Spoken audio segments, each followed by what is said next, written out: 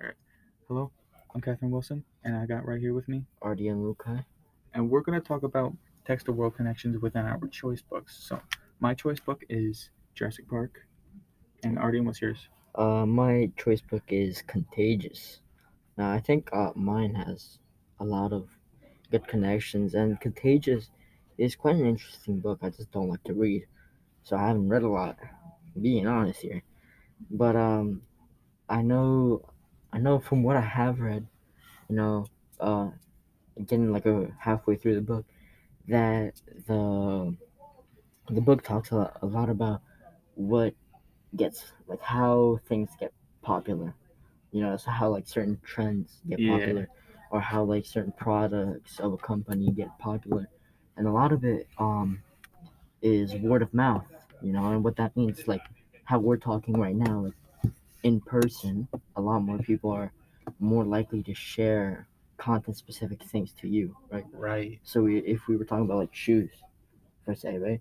I already know you, so I would recommend shoes that are like more likely for you to buy. So instead of an ad doing that, which is like really general, Yeah, that's what the book like. that's like mainly for like whoever's like that's like anybody. Yeah, so it's instead of being really general with like marketing and advertising like this, the book talks a lot about how like it uses specific things, you know, like certain websites. But I want to know like how Jurassic Park's. It doesn't feel like Jurassic Park would have a lot of text to world connections. Well, it does because like the only thing that's really different from the real world is the fact that There's they've dinosaurs. yeah.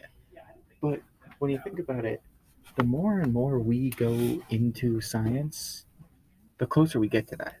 We can get closer and closer to the point that people aren't going to believe that that's true. Because, like, even now we do stuff that's like, literally just yesterday, I saw, like, people are making robots that, like, emote like a human.